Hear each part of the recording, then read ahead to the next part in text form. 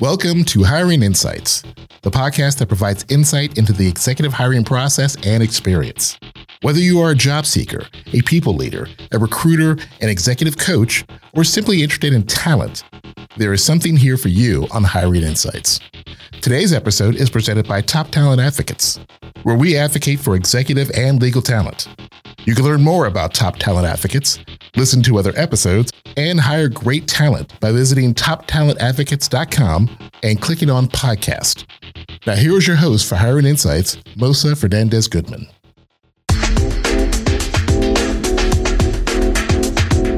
Welcome to another episode of Hiring Insights. Today, my guest is Dimitri Mastrocola, who's described on LinkedIn as Wall Street's best connected executive legal recruiter. After attending undergraduate and law school in Canada, Dimitri entered private practice in Montreal, Quebec, and eventually moving to New York to work for Sherman & Sterling, LLP. After leaving private practice, Dimitri joined Citibank as Senior Vice President and Associate General Counsel, and has spent the last 16 years working for Major Lindsey in Africa as an executive search consultant, recruiting chief legal officers and their teams. Please join me in welcoming Dimitri to another episode of Hiring Insights. Dimitri, welcome to the show, and thank you so much for joining us today. Sure. Thanks for having me, Mosa. I'm wondering if you could start off by just sharing a little bit about your background, who you are, and how you came to be in your current role. So I am a search consultant at Major Lindsey in Africa, one of the world's largest legal search firms. I'm a former practicing lawyer, having practiced both in private practice and as an in-house lawyer in a large financial services firm in New York. But for the last 16, almost 17 years, I've been with Major Lindsey in Africa, focused on placing general counsels and their teams within the financial services sector. Dimitri, there are a number of search firms, and there are a number that are focused specifically on the legal market. I'm wondering if you might just share a little bit more about Major Lindsey in Africa and what makes Major Lindsey in Africa great. Sure. So Major Lindsey in Africa is a search firm that was founded 40 years ago and was kind of a pioneer in legal recruitment in the United States. We have since grown to be a global search firm with over 200 search consultants, most of whom are former practicing lawyers. And at this point, MLA is synonymous with the legal profession. We conduct more general counsel and in-house counsel searches for clients than every other search firm combined. We also conduct searches and recruit for our law firm clients who are looking to add lateral talent at the associate and partner level. So it's a very robust recruiting platform, intensely focused on lawyers in the legal profession. And I think we're one of the best at it. That's great. And obviously Top Talent Advocates works with a lot of attorneys, and I myself am an attorney. But I hope for the listeners out there who are not attorneys themselves, or who might have wanted to turn off this episode as soon as they heard attorney, that they take a moment and learn that so many of the insights you're going to share with us on this episode are applicable to candidates generally. And while there are elements of a search that are unique to the legal profession, my assumption, and maybe you can correct me on this, Dimitri, is that the process and some of the things that you'll be sharing with us today are certainly applicable to non-attorneys as well. Is that a fair statement? Very fair. So as a search firm, if you're recruiting for a general counsel or chief legal officer, or say a chief financial officer, a COO, or even a CEO, the process is very, very similar. The candidate pools are different, but the search process and the considerations that come into play in terms of the hiring entity, the hiring manager, the search firm are the same. So being an attorney and having developed an expertise in the field that you're recruiting for, I was wondering if you might be able to share a little bit about your experience in becoming a recruiter or a search consultant. Just a few words, if you would, about what drove you to do that. It is a different path. Recruiting isn't something that most people take on as a primary career. It's usually something that one kind of backs into as a second career after a number of years in a primary career. So my primary career was in law. I was a practicing lawyer, both in private practice and as an in-house lawyer. It was close to 15 years into my legal career, I started to get an itch to do something different. And I was very proficient as a lawyer, but I wasn't passionate about it.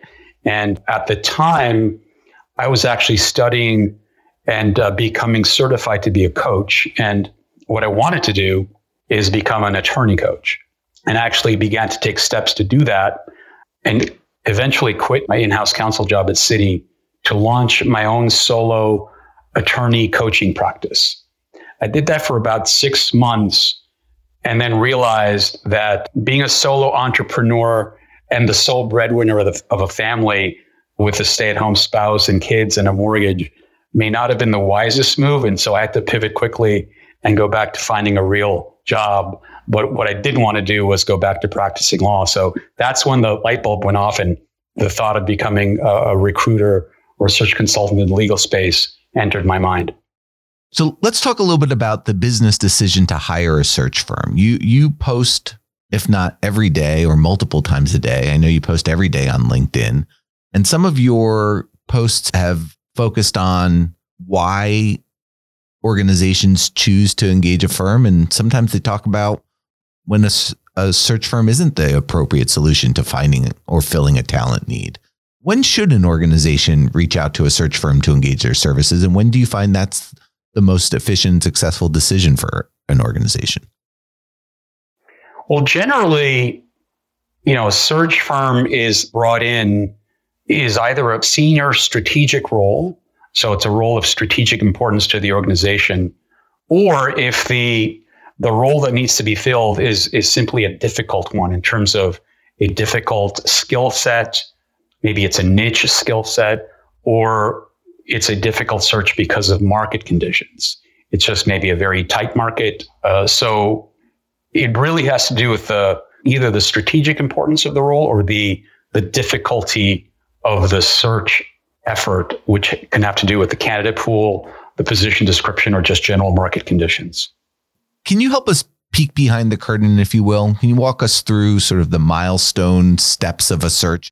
When I work with candidates, it's often, I've submitted an application and I haven't heard anything, or I reached out to so-and-so and I don't know where they're at in their process. So just writ large, big milestone steps. If you could help demystify that process from your perspective for those who might want to peek behind the curtain, if you will.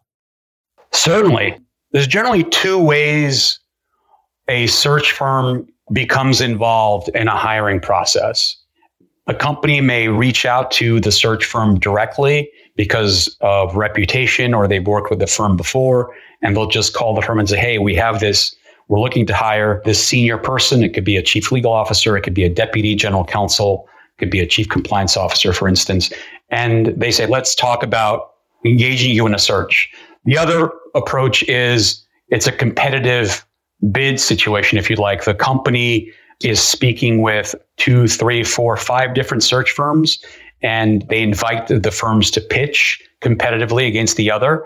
And then after the pitches, they kind of select a search firm. So assuming a search firm has been engaged, or the milestones typically are as follows. So the company will sign an engagement letter with the search firm, whereby the company agrees to pay fees. Typically, an executive search firm fee is 1/3 of the annualized total cash compensation for the candidate.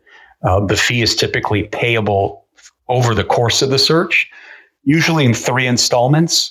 First installment when the engagement letter is signed, the second installment typically when a acceptable candidate is submitted, and the final installment usually is upon offer and acceptance. There are variations to that, but that's generally, at least that's how Major Lindsey in Africa does it. Then engagement letter is signed. What happens then is the search firm and the key internal constituents of the company need to agree on a position description, on a position specification. This is a document that the search firm will use to go out into the marketplace to market the opportunity. It's a job description.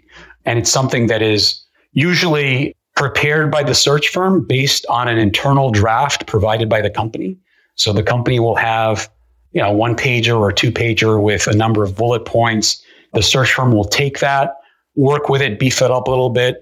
They go back and forth with the company, finalize it. Once that's finalized, then the search firm is positioned to go out into the marketplace, go to market, as we say, and launch the search. And the outreach begins almost immediately. And over the course of the first, say, 2, 3, 4 weeks, the search firm will go out into the marketplace, engage with potential candidates, determine preliminary interest, have some preliminary screening interviews. Generally at week 3 or 4, at least in the case of MLA, that's when we like to provide our client or the client with an initial progress report with some resumes and profiles for the client to consider. We like to call this a calibration discussion. What that means is it provides the company with an early opportunity to provide feedback into the candidate pool, into the candidates that the search firm has come up with in the early going.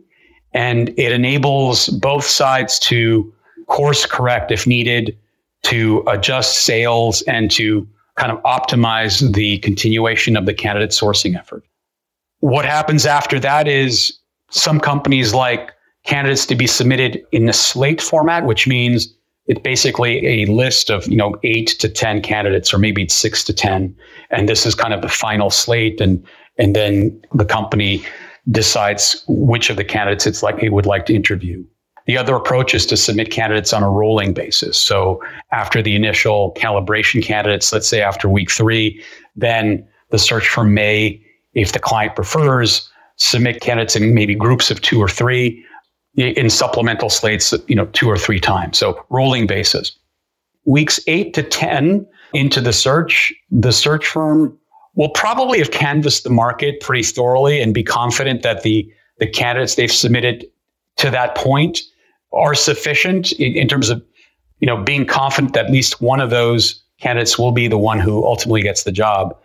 And then what happens after week 10, it's all about scheduling the candidates with the interview teams of the company and kind of aligning calendars, making sure people are available, vacations come into play, holidays, travel. So for a senior role, let's say it's a chief legal officer role, it's not unheard of for the process to go 6 months, maybe even 8 months from start to finish. If it's a lesser role in the legal team, deputy general counsel or an assistant general counsel role, that's could be a 3 to 5 month process start to finish. Those are the major milestones, I would say. That's incredibly helpful. And I think a lot of the folks listening to this episode or either taking notes or will rewind to understand what's going on from the employer's perspective. But of course, it's a very different experience on the candidate side. And this is something that you often write about on LinkedIn. And, 3 months or 8 months, if I were to talk with some of my more senior level, say legal talent, they would be elated over the prospect of getting or thinking of their searches only taking 6 months. Of course, it can take for some of the elite positions and the higher compensated positions in the country. It can take much longer than that. So I wonder if you might join me now in switching to thinking about the candidate's experience. Can you give us some general advice for a job seeker? Sure. The first thing I say is you've got to be patient. If you're a job seeker, and particularly if you're a seeker for a C-level role, whether that's general counsel, chief legal officer, or even CFO, COO, et cetera, you've got to think about a 12 to 18 month timeline to find the right fit for yourself. So that's point number one, is be realistic about how long it'll take. And it usually takes longer than you think. The other major points is you've got to approach the job search process methodically with discipline, and you need to be consistent about it.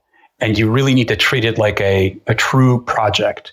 And you need to apply kind of project management discipline to the entire project. You can't be haphazard about it. Any job search requires kind of a weekly commitment of time to network and do research and plan and strategize. And so I always counsel, when I've got my candidate coach hat on, I tell potential candidates that they need to take this very seriously. And you can tell what somebody's priorities are by looking two places, their checkbook or their calendar. In this case, it's the calendar that's most important. I tell candidates to block time on a recurring kind of weekly basis in their calendar to devote to the job search, whether that means doing research on LinkedIn or Indeed.com or other online databases to look for opportunities, whether that means thinking about or thinking through who to network with. Having weekly time devoted in the calendar is extremely important. And putting in that weekly time consistently is much better than doing it once a month and spending 5 hours on a weekend. I'd rather have somebody spend 45 minutes or 30 minutes once a week to devote entirely and do some deep work on the job search than to spend 6 hours on a weekend once every 2 months. So it's the weekly consistency that's extremely important. If a candidate wants to advantage themselves in the light of a search firm or wants to simply get noticed, what advice would you give to an executive level job seeker? There are a number of things an executive level job seeker could be doing. Let's talk about how to get noticed or get on the radar screen of relevant search firms. A job seeker can do some research in terms of which search firms might have the clients or the search assignments of the type that could be relevant to him or her. And these could be generalist executive search firms, or they could be specialist executive search firms. I would consider Major Lindsey in Africa more of a specialist firm because we have a functional focus on legal.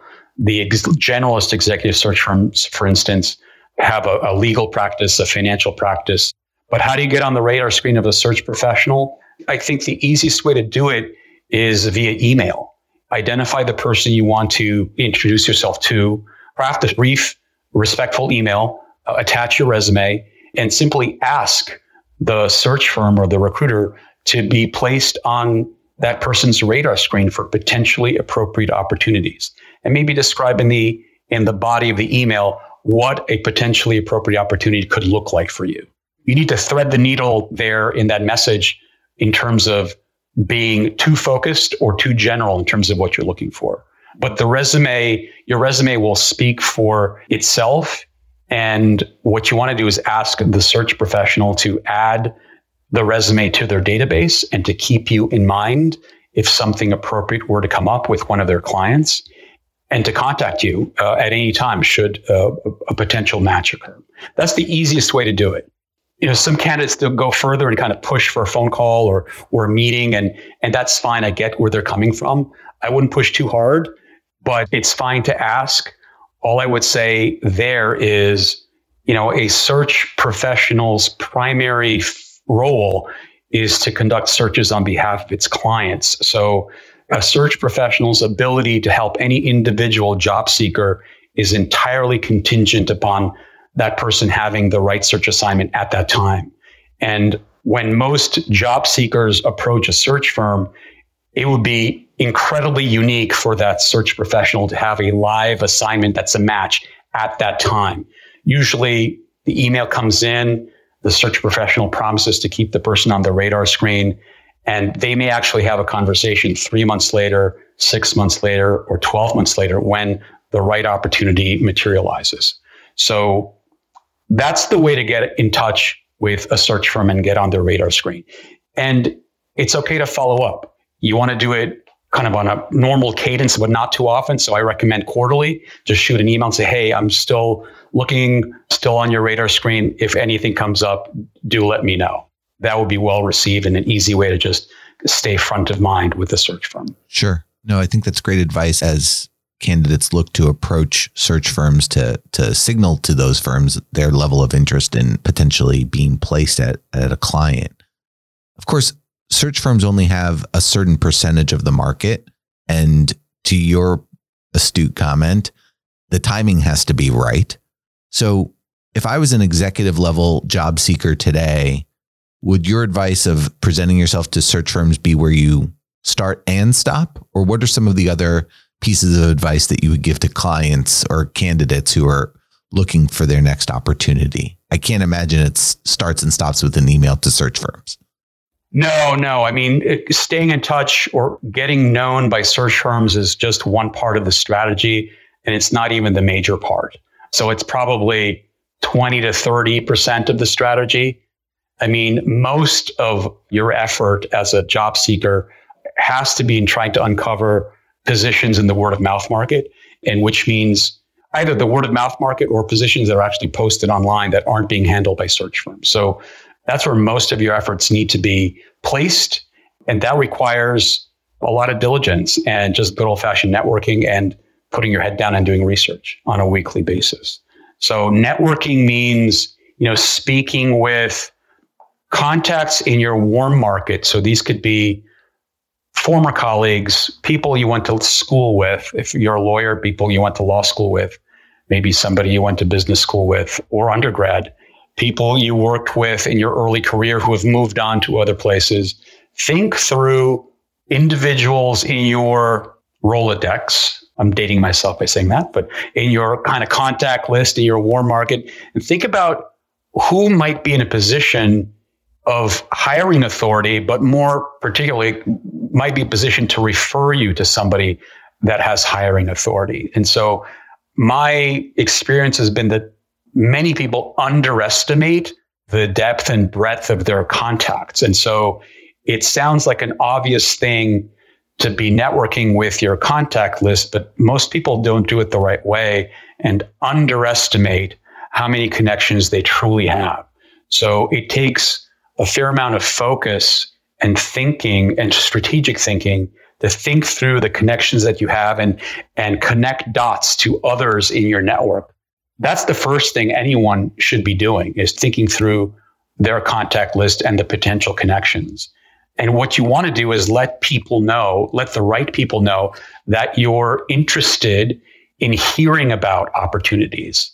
You don't want to sound like you're interested in necessarily in jumping out the door from your present employer, but you want to frame it in terms of wanting to plug in to the flow of information, wanting to keep your ear to the ground to hear about leads. So if they hear about something interesting, they should call you and let you know about it, because you just never know. It might be a great fit for you, or it could be a great fit for somebody you know, somebody in your network.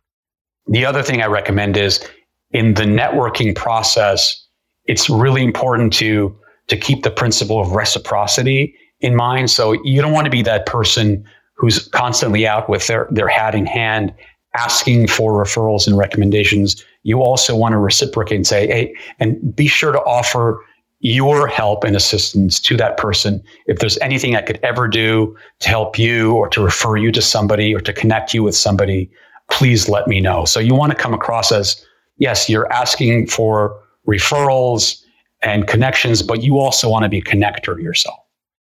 Dimitri, I think you've accurately summarized a significant portion of the work that we do with our clients when we're helping market them, which is to help open doors, help make connections for people both within our networks, but also helping them really mine their own network. I think your statement of people often underestimate the power of who they know, and more importantly, the people who they know.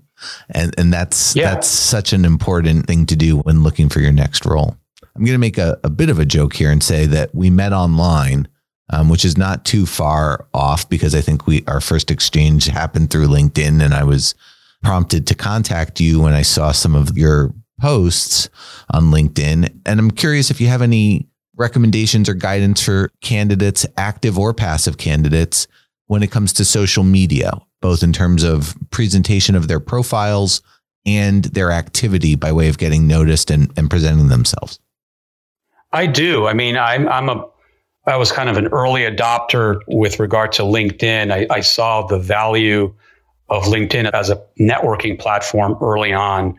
It's been about 10 or 12 years now that I've been active on the platform. So I think LinkedIn is critical and necessary component of somebody's job search strategy and more broadly, just personal branding strategy. So if you don't have a LinkedIn profile, it's like not having a cell phone at this point or a cell phone number.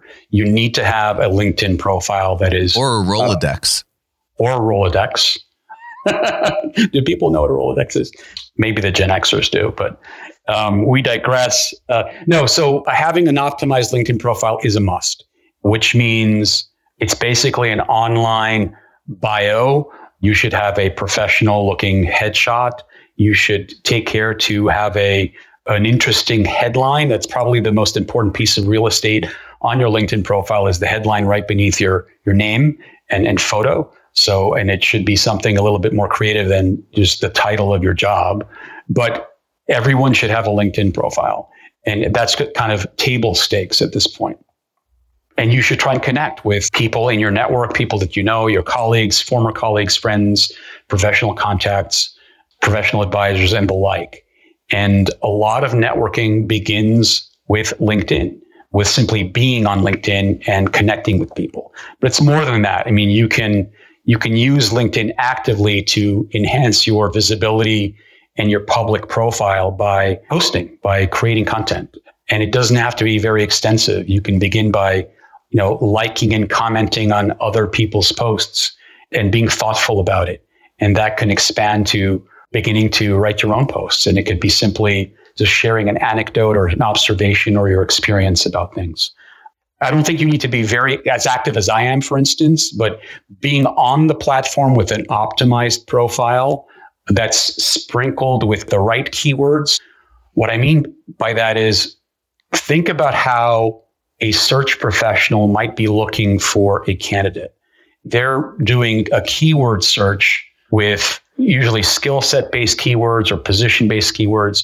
So think through like the types of keywords that somebody might be using to find someone like you, and make sure that your LinkedIn profile has those keywords sprinkled throughout, the description of your various roles, because that will pop in a search. It'll make you easier to be found.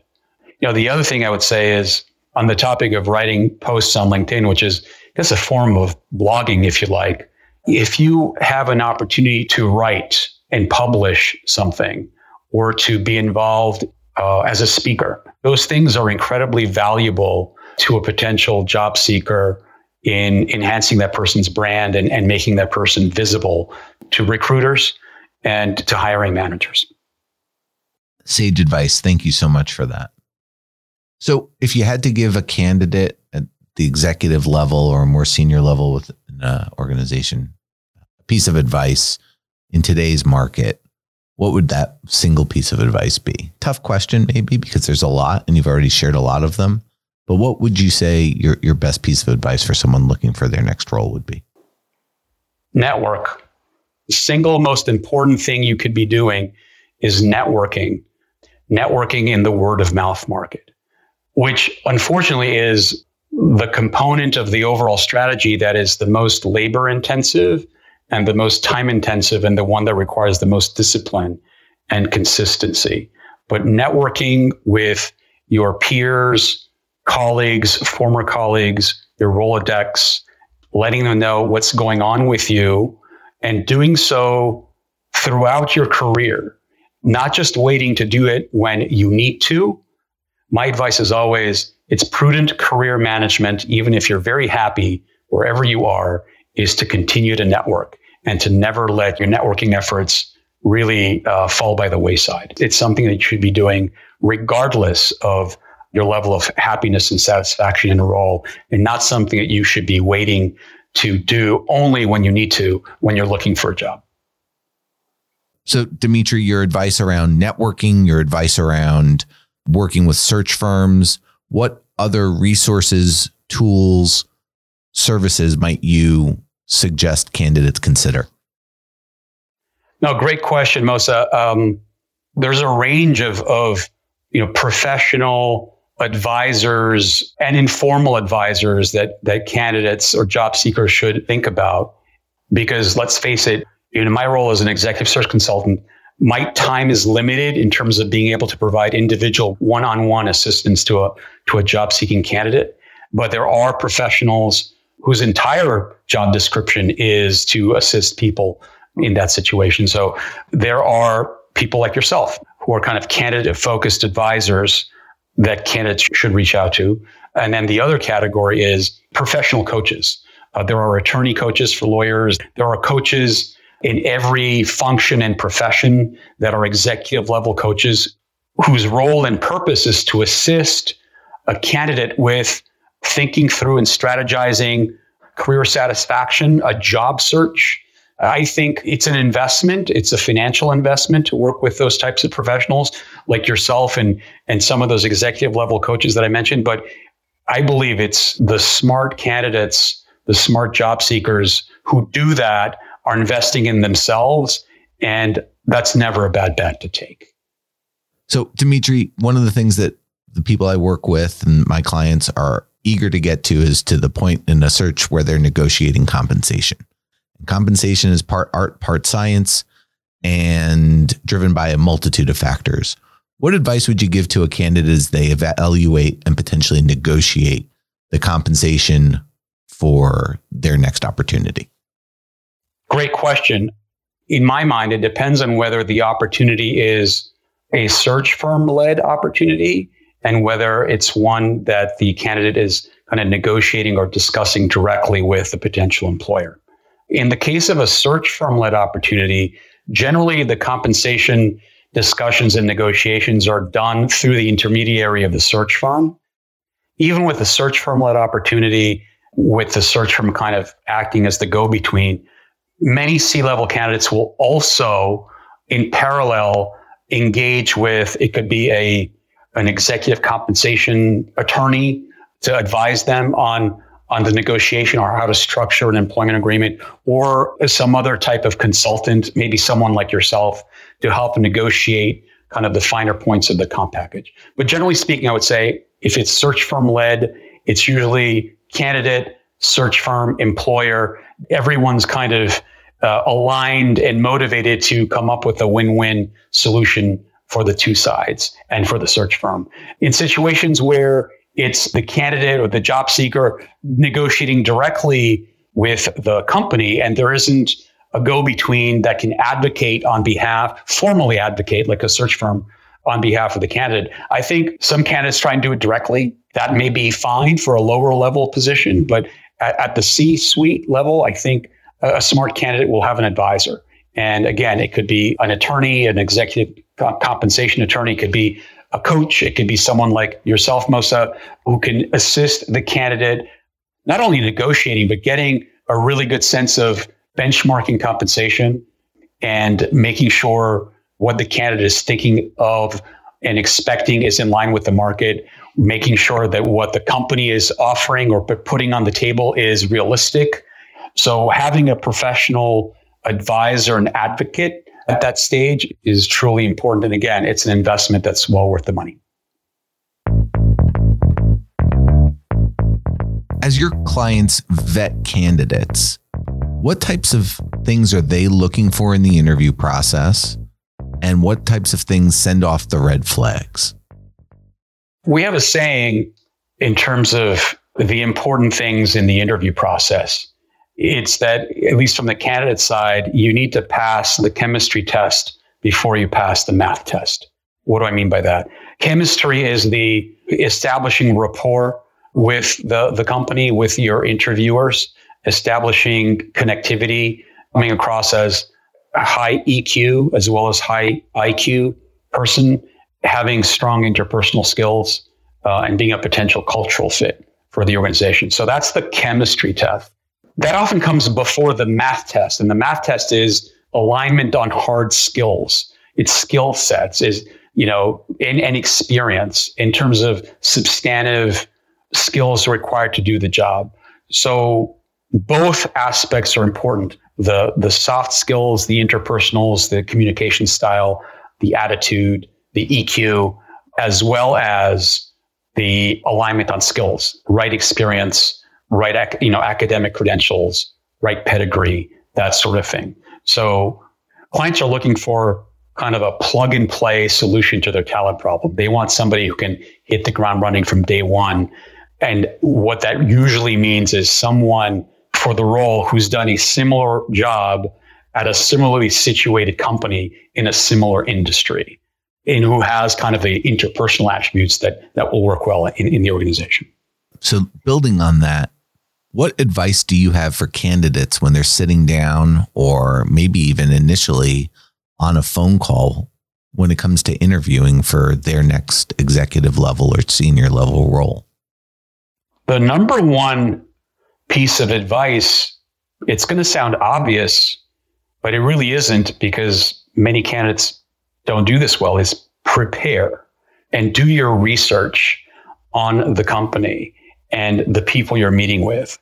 And I'm not talking about doing it the night before the interview or the day of. I'm talking about spend a couple of days or the weekend before you're going in and do a deep dive and research as much publicly available information you can get your hands on with regard to the company, their executives, the leadership team, and look at, the internet is your friend, Google is your friend, public filings are your friend. Dig into all of it and come in armed with questions that demonstrate your curiosity, demonstrate the fact that you've done homework.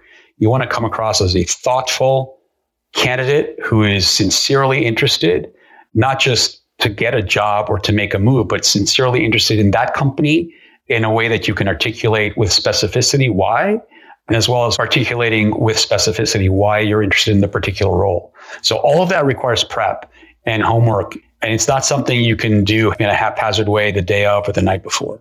So proper preparation is key.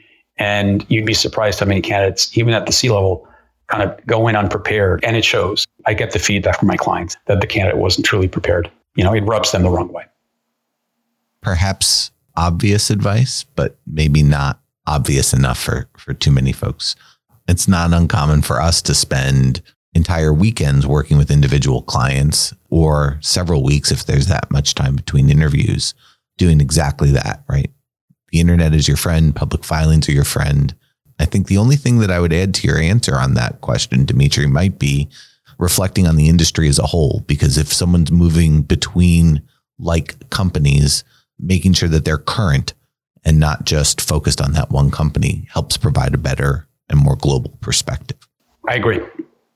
As a search consultant, I imagine you sometimes get put into situations that obviously you're trained how to handle, but sometimes you have to balance competing interests between those of your client and those of a candidate. So helping to broker what is ultimately a win-win or triple win, I guess. Can you share with us a little bit about it, how you might do that, and maybe even a story about how you've handled that in the past? Sure. I think executive search consultants really earn their fees at offer time and getting deals across the finish line. So yes, we need to present great slates of candidates, shepherd them through the process and manage candidate expectations and client expectations. But where we really earn our fee is getting a candidate over the finish line. And that usually involves having to assess a number of different factors, including compensation, but not exclusive to compensation. So how do we do that? You have to be in close contact with both your client, the hiring company, and the candidate. And as the search moves forward and is getting closer to the offer stage, you need to be really in close contact with the candidate. What happens with candidates sometimes is you think you're having deep conversations with them through the process, but you're really not, because it's only when the situation becomes real and an offer is actually on the table or is imminent that some of the true and deeper concerns that a candidate has come to the fore. And so you may be hearing things from your candidate for the first time after a 6-month process, and you're hearing them for the first time at offer time. So you need to try and avoid that situation of being surprised by having deeper conversations with the candidate about compensation, about deferred comp that they may be leaving on the table, about if it's a relocation situation, about the family situation. You asked about a red flag. One of the red flags is if you're dealing with a senior executive, making a big move that requires relocation and you're speaking with the candidate throughout the process, if that candidate doesn't bring up their spouse and doesn't discuss whether the spouse has bought in to the situation, that's a flag. Because, in a move like that involves a spouse and children who are in high school, or spousal buy-in is incredibly important. And if you don't hear about the spouse's opinion throughout the process, believe me, you will hear about it post-offer and it becomes an issue. You want to be having deeper conversations with candidates as you get closer to the finish line. Dimitri, obviously you're focused primarily on in-house legal market, and the firm that you work for, Major Lindsey in Africa, focuses on in-house law firm and compliance talent. So you have great perspective given your tenure and that breadth of the market. Where's the legal market headed? What are some trends and some insights you might share with those listening? It's interesting. The legal market is changing. Law firms are changing. That's for certain. I think in a post-pandemic world, we've all realized how effective and productive attorneys can be working remotely, whether that's fully remote or some type of, hybrid model of remote work. So I think that working remotely versus in office is a debate that both law firms and corporations and their legal departments will be having and continuing to have over the course of the next few months and years. And I'm not sure where things will land, what the equilibrium point is, but I do know that what we've learned over the last couple of years is legal work, legal advice can be very effectively and productively delivered remotely. And so having remote teams, legal teams, in-house counsel teams, and whether that, again, it's fully remote or, it's 3 days a week in office with some flexibility on a Monday and Friday, we're going to continue to see that, and that situation will continue to evolve. Again, I have no idea where it'll all land. And like many observers, I'm curious to see how it will evolve and shift, but the shift is underway. It's almost like you can't put the toothpaste back in the tube at this point in terms of kind of the 5 day a week in office work week. I think that's in the rearview mirror for the most part, except perhaps for the most senior legal roles in the legal department. Interesting. So does that impact a candidate's search and their geographic reach when it comes to targeting organizations and looking for opportunities? It does. It absolutely does, because, and we're seeing it now, there are many more positions available that are fully remote or partially remote. And so companies that are looking to make those hires are opening up a national candidate pool for themselves. Company may be based in Chicago, but they're open to having the right candidate be sitting in San Diego or Atlanta or Houston or Des Moines, Iowa. And so it's about finding the right candidate with the right skill set, and the geographic location of the candidate becomes a little bit more secondary. So it opens up the candidate pool for the hiring company, for my clients. But from the candidate perspective, it's also beneficial because you're able to compete and vie for opportunities and companies regardless of where you're located. So you could be sitting in New York City, but you're applying for a role in Seattle and it's a full-time role. And maybe you travel to Seattle once a quarter, but the rest of the time you're working in your home in New York City. So I think it's a win-win for both sides.